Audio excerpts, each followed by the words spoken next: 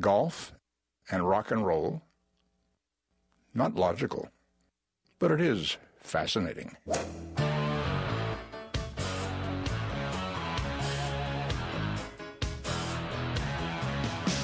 Laying down that big old fairway. Don't want no hackers to get in my way. The boys and me got a big Nassau going. We were born to drive. It's the Golf Insiders, giving you the inside scoop on all things golf. Now, here are your Golf Insiders on 740 The Game. I love to play. Hey, bring me another bucket of balls. We love it. And turn on the lights. I love to play.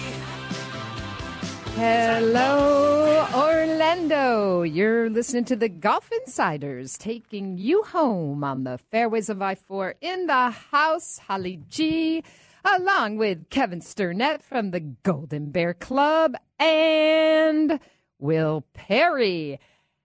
And as you know, Will wants you to like us on Facebook and Twitter at the Golf Insiders. Well, gentlemen, make Holly G's day, as in Jason Day, as in my pick for the Players' Championship. Get your wallets out. Come on. I'm not Show me paying some you love. anything. No way. You had 3 picks, so you had a 33% chance of winning any one of those. I guess everybody deserves their 5 seconds to gloat, so by all means. How about that tournament on the weekend? Want to get your thoughts, Kevin. You're a player who's competed in a lot of tournaments. How about the way those greens were rolling on Saturday? Yeah, I think it was phenomenal. I thought Friday and Saturday was a lot of fun for the fans. You know, they got to see a lot of birdies. Something happened between Friday and Saturday with the PGA Tour and the TPC, and they decided, well, we're going to make this a little bit harder on everybody. So I saw a stat on Sunday where the first 2 rounds, they were a combined minus 272, and then Saturday alone, for the people who made the cut, were plus 273 on greens that were rolling at 13 on the stimp meter. I mean, that is just, what they did to those greens was incredible. It was like putting on glass. Well, as the PGA Tour stated, there was a perfect storm on Saturday between the lack of humidity, the little bit of, I guess, wind, sea breeze, whatever, and the fact that, as you were mentioning before we went on air, you know, they double rolled them in between finishing the round Saturday morning and putting the players out. Right. You know, and then, of course, I think some pin placements that, you know, hey, it's the Players' Championship. Well, they are plus, setting the course up as tough as possible, but maybe became a little borderline given the conditions. Right, and plus you can suck all that moisture from the systems that they have in those greens there. So I think that how they went from green on Thursday and Friday to brown on Saturday and Sunday, I think they had to have like tweaked that system a little bit, suck some moisture out of there to get those things nice and fast and rolling at speeds that were. I played in a Canadian Tour qualifier where they were rolling at 14 at Champions Gate, so I know exactly how fast that 13 was. Those were incredible. You got to have light hands and leave the putter cover on. Well, you know, a lot of the players were saying they were, you know, putting really just to get it close. And as we saw some crazy putts coming back, Sergio 6-putting, It got a little. I think it got a little frustrating out there for the guys. Yeah, we'll get him Dr. Bob Winters' phone number, and he can talk to Dr. Bob Winters about the yips. And Ken Duke having no problem on Saturday. How about Ken? Yeah, Ken Duke taking it low, 7 under, 67. It could have been lower. I think he had that round going early, and then just started making some pars late. But 7 under, 65. The definitely the round of the week. Yeah, he didn't even start his third round on the front 9. So as he was coming through to finishing his 18th hole, I think there were, 6 people in the stands as he was quietly posting an amazing score. Which he finished on 9. Right, which a lot of players thought, should be the course record given the conditions. Of course, the 63s that were shot, earlier in the week. But wow, it was an incredible round of golf. Yeah, and how about Will Wilcox's hole-in-one on 17, the first one since 2002, and Miguel Angel Jimenez, the most interesting man in golf. Yeah, Will was pretty excited about that. I think there were a couple of fist pumps and I think a pretty long jump in the air after he did that. And then of course we watched some of the disaster of 17 is all about the train wrecks, of course, and it was tough to see some of the Russell Knox. Yeah, Russell Knox. 3 balls in the water on 17. I think Tiger can relate to that. Did you see him yesterday? Three jacked it into the water at the Quicken Loans Media Day. Yeah. I'm thinking somebody may be looking for a new job, whoever had Tiger go straight from the press conference to the tee. He didn't look too happy. No, he could have made it really funny, though. He could have, put him in there and then turned to the crowd and said, "Oh, it looks like I need more club," taking a 9-iron and then just pumped it over the green. That would have been pretty hilarious. At least he would have been, I don't know. I feel like he was like, well, I needed to warm up and I'm a little tight and it's not like the 95-degree weather I'm used to in Florida. So it just sounded like a bunch of excuses. I would have just taken the 9-iron out and just pumped it about 130 yards over the green. Jordan Spieth and Phil Mickelson missing the cut at the Players. Pretty surprised at Jordan. Your thoughts? Mm-hmm. Yeah, I think maybe the Masters is a little more in his head than he likes to lead on. This week, being back in his hometown at the Byron Nelson will definitely bring back some good mojo. But I think maybe at the Players, I think the Masters and all the media attention that it had gotten maybe played a little bit into that. How about yourself? Well, he had, to answer those tough questions. It was his first time back since the Masters, and, that just kind of goes with the territory. I think maybe, for a few moments we saw it get under Jordan's skin a little bit. But, I will be interesting to see how he plays, sort of in his comfort zone amongst the hometown crowd, and where it all got started for him in 2010 when he was 16. 16, and he made the cut. But, it's not for a lack of watching putts fall. I mean, he was playing with Jason Day in the first 2 days of the Players, and Jason set the 36-hole record for under par at the TPC. I mean, he got to see birdie after birdie after birdie. So, maybe Jason, I don't know, maybe he's nervous playing with him. I doubt it, but who knows? Well, we're going to go to the Byron Nelson, talk to Bob Harig from ESPN. Coming up next is we've got a lot of golf talk tonight as we're wrapping up the Players' Championship. Stay with us, the Golf Insiders 96.9. The Game. We'll be right back.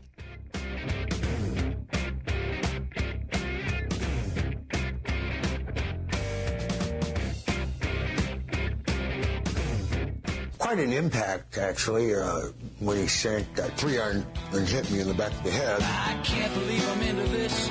I really hate to lose. Asking forgiveness. Got the struggler's blues. We're back. The Golf Insiders taking you home on the fairways of I-4. In the house, Holly G, along with Kevin Sternett from the Golden Bear Club and Will Perry. Like us on Facebook and Twitter at the Golf Insiders. Today is National Golf Day. Happy National Golf Day. We Are Golf, a coalition of golf's leading organizations, hosting its 9th annual National Golf Day on Capitol Hill in Washington, D.C. A number of golf's top organizations and leaders. They're discussing golf's economic, environmental, charitable, and fitness benefits to congressional, executive branch, and agency leaders. They're there forwarding the conversation about golf and its contribution to local communities and millions of Americans. So hats off to all of those up there making it happen for National Golf Day. And we'll delay no longer and go to Bob Harig from ESPN.com to get his thoughts on the Players' Championship. And my pick last week, Bob, Jason Day, hoisting the crystal. Very good, Holly. As you know, I took Henrik Stenson. He missed the cut by a mile. It was ugly. I was thinking of you. What do I know? What happened to Henrik? I'm really surprised. You know, he could be such a streaky player. Yeah, but not that bad. I don't know what happened there. That was bizarre. I mean, on a course that everybody was tearing up, I mean, he was way over par. And you would think, especially with his, his iron play, right? I mean, absolutely. I guess it just goes to show you, though, if you're a little bit off at that place, it doesn't matter if the course is so-called set up easy. It's still going to be demanding, and that I think it kind of points out just how good Jason Day really was. That a guy like Henrik Stenson would struggle to that degree, and there was Jason Day 15 under par through 36 holes, setting a scoring record. Well, as we talked about last week, the thing about the TPC is it really doesn't favor anybody's game. And as I look at the final leaderboard, it's reflective of that when you see the mix of names in the top 10 here. Of course, Kevin Chappell having a strong finish, Justin Thomas, Matt Kuchar finishing in third with Colt Knost, and Ken Duke. Hello, 47-year-old Ken Duke. And Francisco Molinari, who had a great tournament. Hideki Matsuyama, Graham McDowell, Daniel Berger. How about that list? It really is sort of a big mixture of styles of play and ages. Obviously Jason Day is a long ball hitter and who can crush it. Hideki hits it far, not a great putter. But Jason putted great. Then you got Graham McDowell, who's not a long hitter, and he shot 2 scores in the 60s on the weekend, when not very many people did that. I mean, Jason Day didn't even do that on the weekend. So it really does not favor anyone. And, they had some difficulties on Saturday. They had a weather. That added another element. I just think it all kind of adds up to why it's regarded as a really good tournament. A little bit of controversy, some low scoring, some high scoring, and at the end, the number one player in the world wins.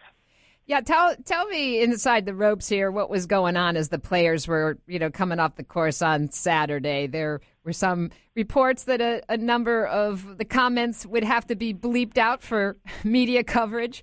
But, I mean, all in all, was it a little bit of grousing? What was your take? Well, I think they had a legitimate gripe in this case.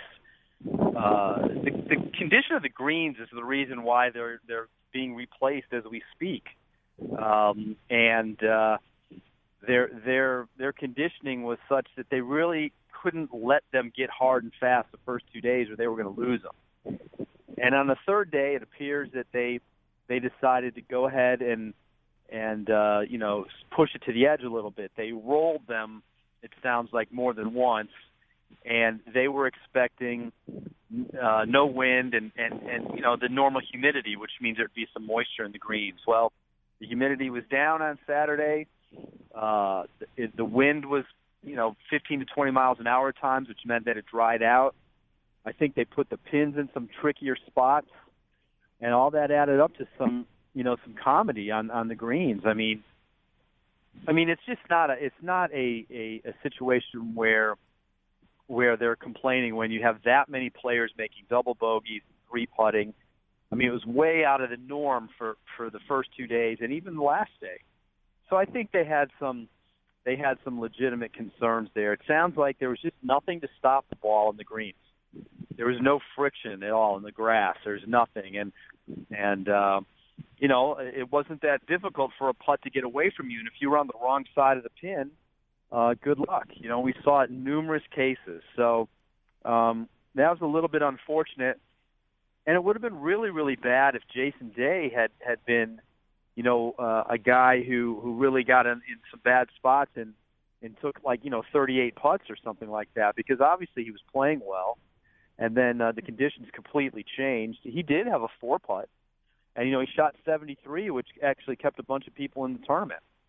So, but as it turned out, it was a really good 73, and he weathered that storm. He managed to keep it together despite the difficulties, and having a 4-shot lead going into Sunday really helped.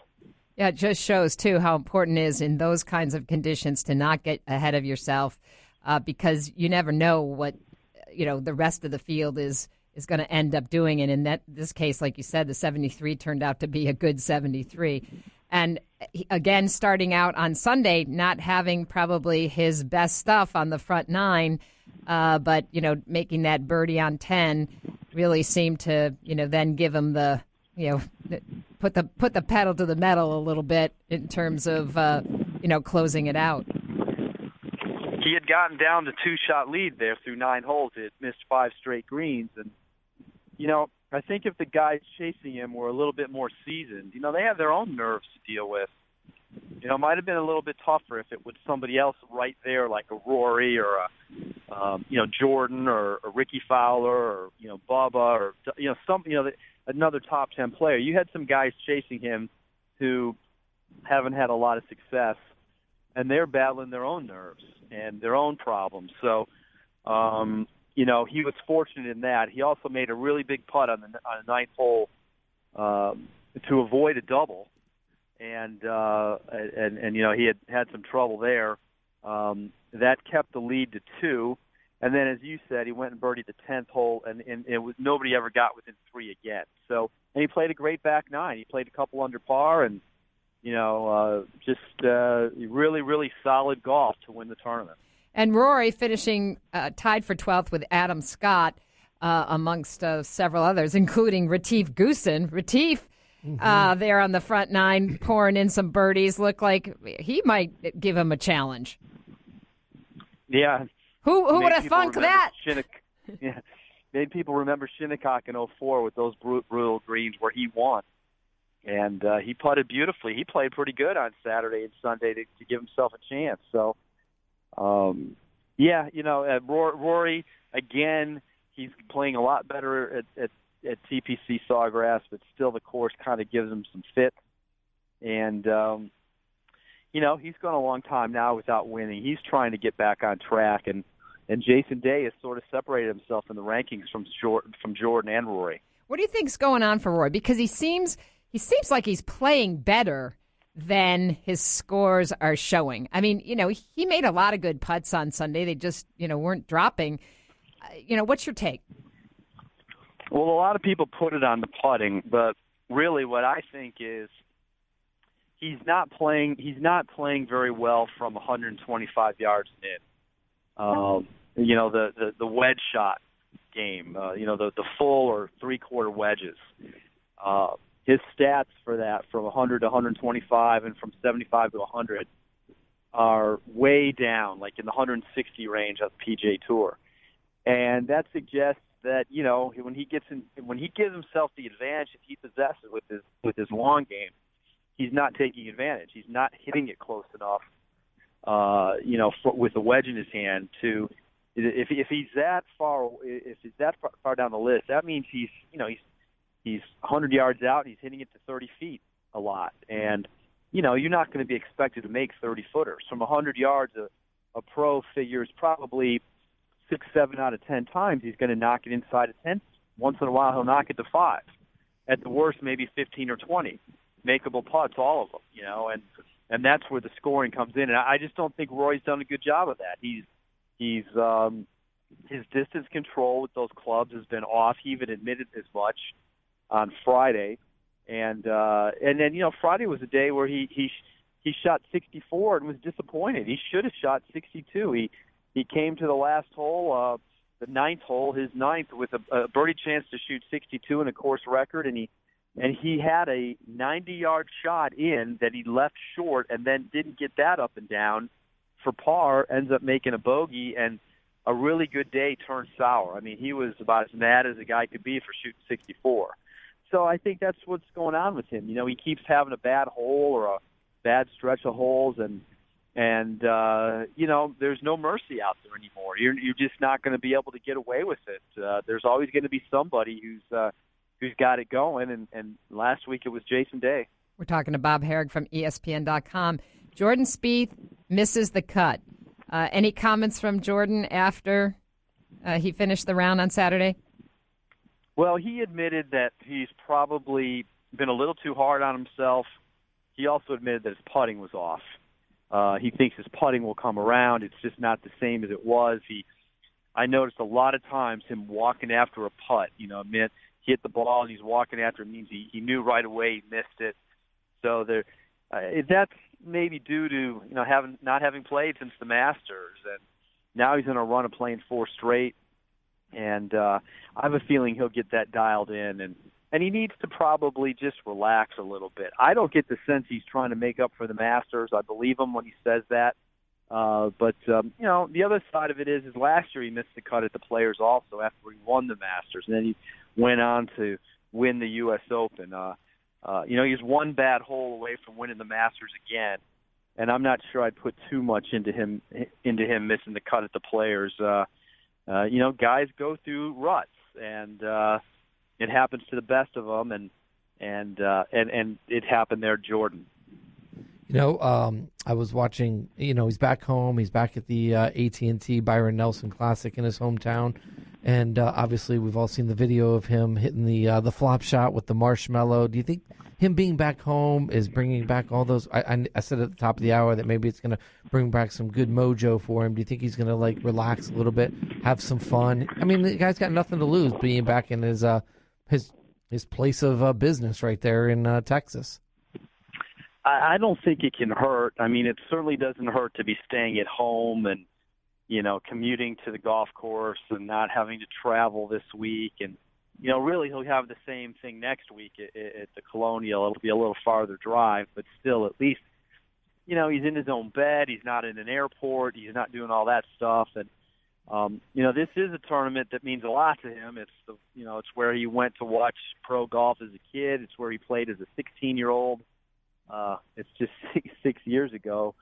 People remember, he had a great run as an amateur, and I'm sure he dearly loved to win it. I don't think it hurts at all that he's getting to play in some familiar surroundings, and it might be just the thing he needs to kind of get back on track. I think it'd be really good for him if he could get in contention. I don't think he has to win. I think it's asking a lot to expect somebody to just go out and win a tournament.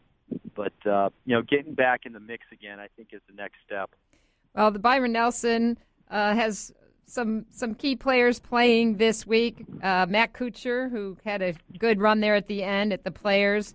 Zach Johnson, Dustin Johnson in the field, Jason Duffner, Brant Snedeker. Who are you picking this week, Bob, before we let you go? Well, I actually went with Jordan this week. Even though I'm not convinced he'll win, I just felt like, hey, if ever there's a time, the guy has shown an amazing ability to channel his frustration in a good way. And after missing the cut, all that's been said about the Masters, and being back at home, he's going to be pretty motivated this week. So, it doesn't mean he'll get it done, but I sort of like his chances to do well. Great pick. We'd all like to see Jordan bounce back.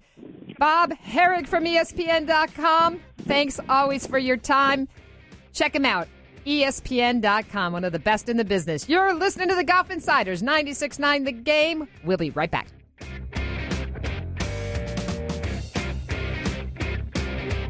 Hey, Harry, thanks a lot for all the security you provide for us. Well, it's my job to keep all those nuts away from you. That's just the way it is. Don't play at Pebble, won't pay the price. I love my Muni, I think it's nice. It'd be good to just make par. We're back. The Golf Insiders taking you home on the fairways of I-4. In the house, Holly G, Kevin Sternett from the Golden Bear Club, and Will Perry tweeting away and pushing everything out on Facebook to all our listeners. And we'll waste no time going to a man that worked awfully hard last week and weekend, Todd Lewis from the Golf Channel, to get his thoughts on the big victory by Jason Day at the Players' Championship. Todd, this man's stock is just going up and up. Yeah, and It's interesting. You look at the last, 2.5 years now, and in 2014 was the year of Rory McIlroy. If you remember, he won the Bridgestone Invitational. He won the Open Championship. He won the PGA Championship at Valhalla, and he was the PGA Tour Player of the Year. Then we follow it up in 2015 with Jordan doing that incredible run that he was in all 4 majors. He won 2 of them. He won the FedEx Cup. Historic numbers on the PGA Tour as far as money goes and so on. And now it's Jason Day's turn. And so he's doing it as well. So it's interesting how the power, at least the last 2.5 years, has shifted annually. So I don't know what's going to happen in 2017 or who's going to step up if one of those other 3 can't do it. But it's an interesting run by Jason. I mean, it's a really strong run, actually. Yeah. He's become a dominant closer, in my opinion. Yeah. In the midst of all that, right? 7 wins in his last 17 events. As a lot of people are saying, starting to look Tiger-esque, and also getting a lot of good advice from Tiger as well. Yeah, and there are 2 people that have influenced Jason to become the player that he is on the golf course right now. One is Tiger Woods in an indirect way and in a direct way. In an indirect way, when we go back to Jason's childhood, he lost his father at the age of 12 to stomach cancer. He became unruly. He had lost the disciplined figure in his house. He was drinking at the age of 13. He was involved in fights and gangs. And his mother saw the writing on the wall, and God bless her, she saved enough money, got a second mortgage on the house, and sent him to this boarding school. And at this boarding school, Jason picked up this book that was written by Tiger Woods on how to play like Tiger and how to beat Tiger Woods. And this is when Tiger was in his prime, and that inspired Jason, who had been playing golf at the time, but not to the level that he was an all-world junior, but to work on his game and try to be like Tiger. Well, there at that boarding school was his now caddy, Cole Swatton, who was the golf coach there. And Cole, for better or worse, became his father figure. Actually, for better. I shouldn't say for worse. And Cole saved his life. Yeah. He could be in jail or he could be dead right now. And now they're together out here, and it's Jason calls him his right arm. He can't do anything without him. And now Tiger, he indirectly helping him out as a kid by writing that book and having it there for Jason as he was growing up, now directly is helping him, advising him and mentoring him. Yeah, now he's made $5.5 million this year and is number 1 on the FedEx points list. I mean, like we said, 7 of the last 17. How much would he like to go back and play Augusta again? Just to, I know he finished top 10, but God, he's on such a roll. I'd love to see him go back and play Augusta the way he hit it this past weekend at TPC. Yeah, and you can't win them all, but still 7 of 17. That's impressive. That's that's 40-some% right there. And I want to go back to last year when he made that incredible run, and that started really at the RBC Canadian Open. There are 2 putts in Jason's life, I think, that have changed his career. The first one was a one he missed on the 72nd hole at St. Andrews last year. If you remember, he was a rotation away from being in a playoff that ultimately Zach Johnson won. He was disgusted and frustrated that he left that putt to get into the playoffs short. The next week, he played the RBC Canadian Open. Same scenario. There he was with an opportunity on the 72nd hole to win, and he knocks it in. And I think that ignited everything for him. And one, in my opinion, wouldn't have happened without the other. So that was a great thing. And when he won the PGA Championship, this is an incredible stat. 7 times prior to the PGA Championship, he had at least a share of the lead heading into Sunday. Do you know how many he converted of those 7 54-hole leads? One. Since the PGA Championship and his victory, he has converted his last 5 54-hole leads into victories. So I think winning at Whistling Straits was a corner-turning moment for him as well. Yeah, and wire to wire at the Players, pretty impressive. He said, I think it was Saturday in the press conference, he spoke about how much he wanted to win the Players' Championship, how much it would mean to him, and the possibility of it ultimately getting him into the Hall of Fame. Were you surprised by that, about how hungry he was for this championship, Todd? Well, yes. I mean, I think he wants it on his resume. But I think a major championship or 2 or 3 or 6 or 7 or 10 is much more important. But, I mean, if getting a major championship is priority 1, winning the Players is priority 1A as far as the tour player goes, especially at the level that Jason Day is playing on right now. So do you still maintain Rory at the top of that pack due to majors when we're looking at Rory, Jordan, and Jason? You're talking about for a Hall of Fame look at right now? Yes, and in terms of, best players right now. I mean, not in terms of the run that Day is on, but overall given Rory's majors. If you're asking me, I think I understand the question. Right now, Rory's in the Hall of Fame. Right now, in my opinion, I'm pretty sure Jordan's in the Hall of Fame. And I think Jason, to be honest with you, he's right on the cusp. Jordan probably is in the Hall of Fame. Jason's probably in the Hall of Fame. Rory's already in the Hall of Fame with his career. He's got 4 major championships. Yeah. If you're asking me if every one of these 3 players, Jason Day, Rory McIlroy, and Jordan Spieth, had their A game, who's the more dominant player? Is that what you're asking me? Yes. It's a heck of a question, and I'm not just saying this because of what he is doing right now, but if injuries are an issue, I think Jason Day is a better player. Here's why. I think Rory off the tee is the best of the 3. I think Jordan generally is the better putter of the 3. But I think when it comes to complete driving, iron game, and putting, all 3 combined, Jason is the better of the 3. I mean, if you I 100% agree.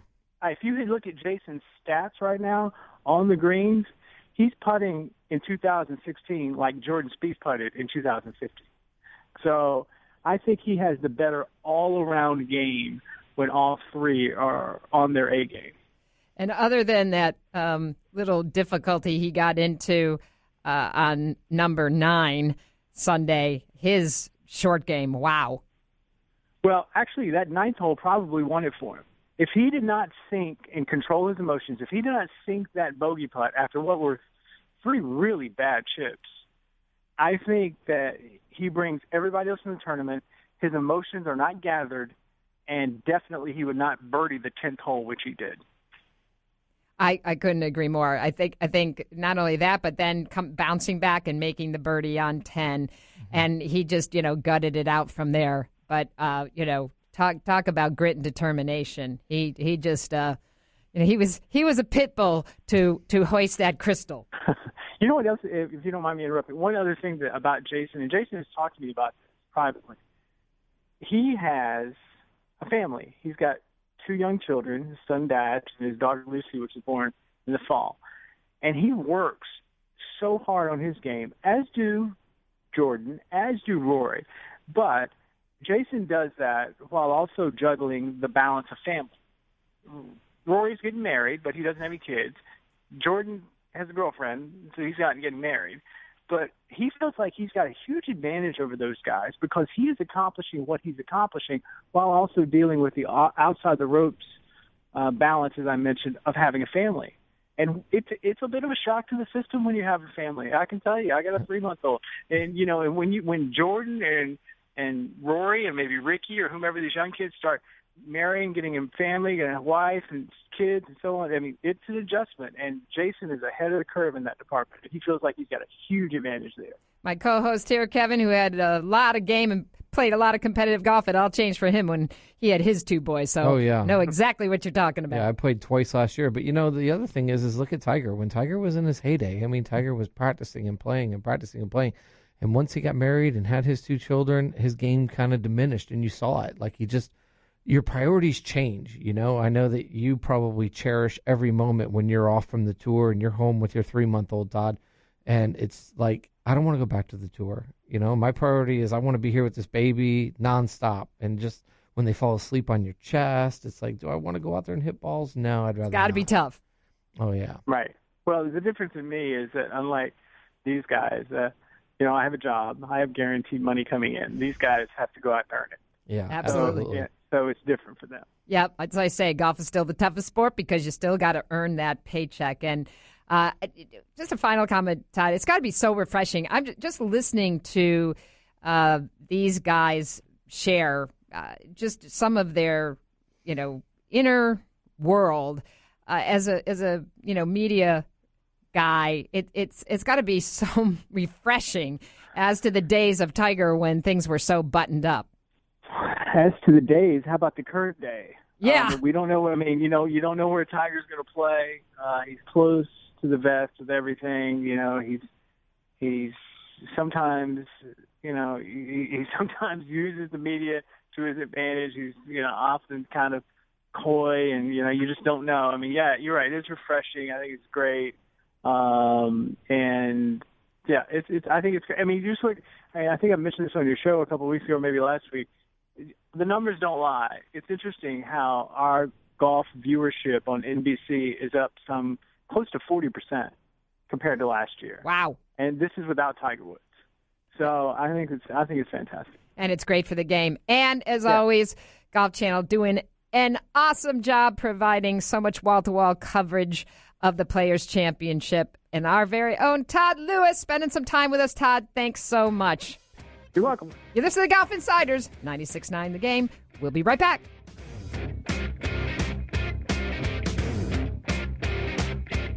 Well, I don't want to take all the credit for their talent, but first I had to teach them to play golf. Then I had to teach them to sing, and then I taught them to play various instruments, none of which they do very well. I want my dream.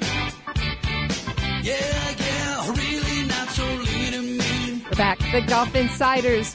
We're wrapping up an hour of intelligent golf talk in the house. Holly G, along with Kevin Sturnett and Will Perry.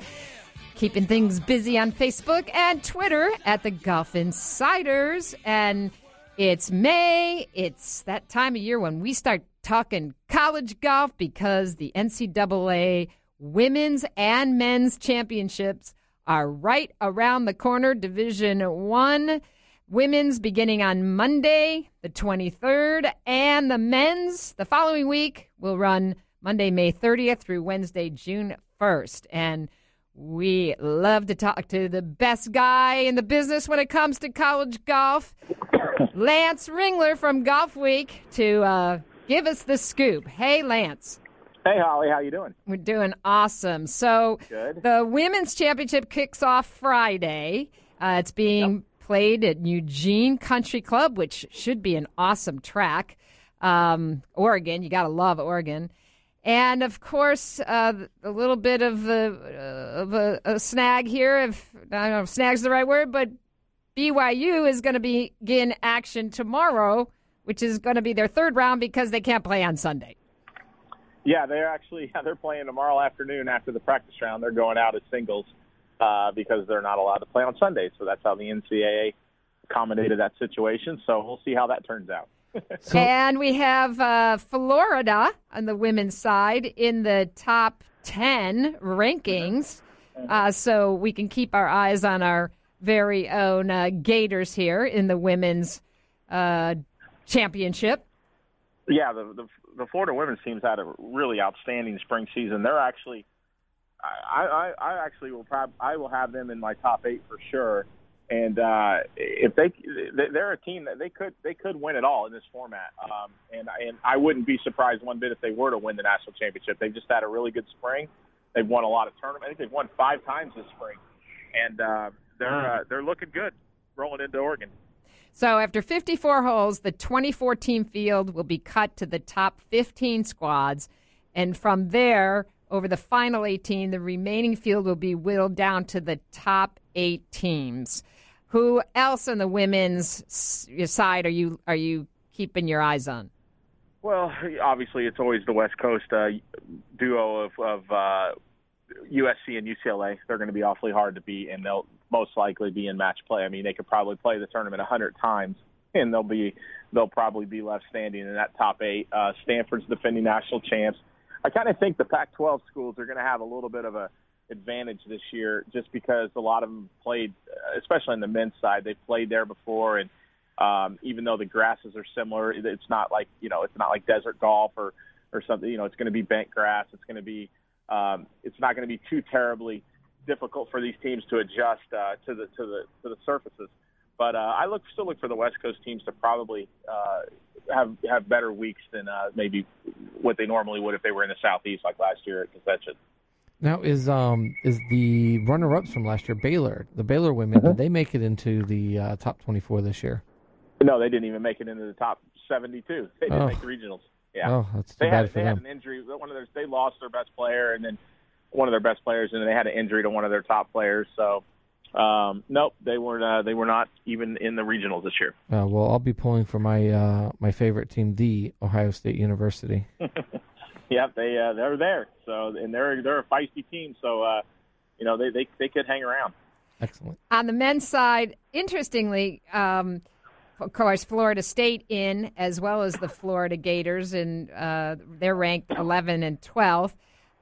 You have an interesting mix. Texas is number 1, correct? Then Illinois, Stanford, Georgia, Oklahoma State, Southern Cal, Clemson, Vanderbilt, Auburn, LSU, mix of around the country.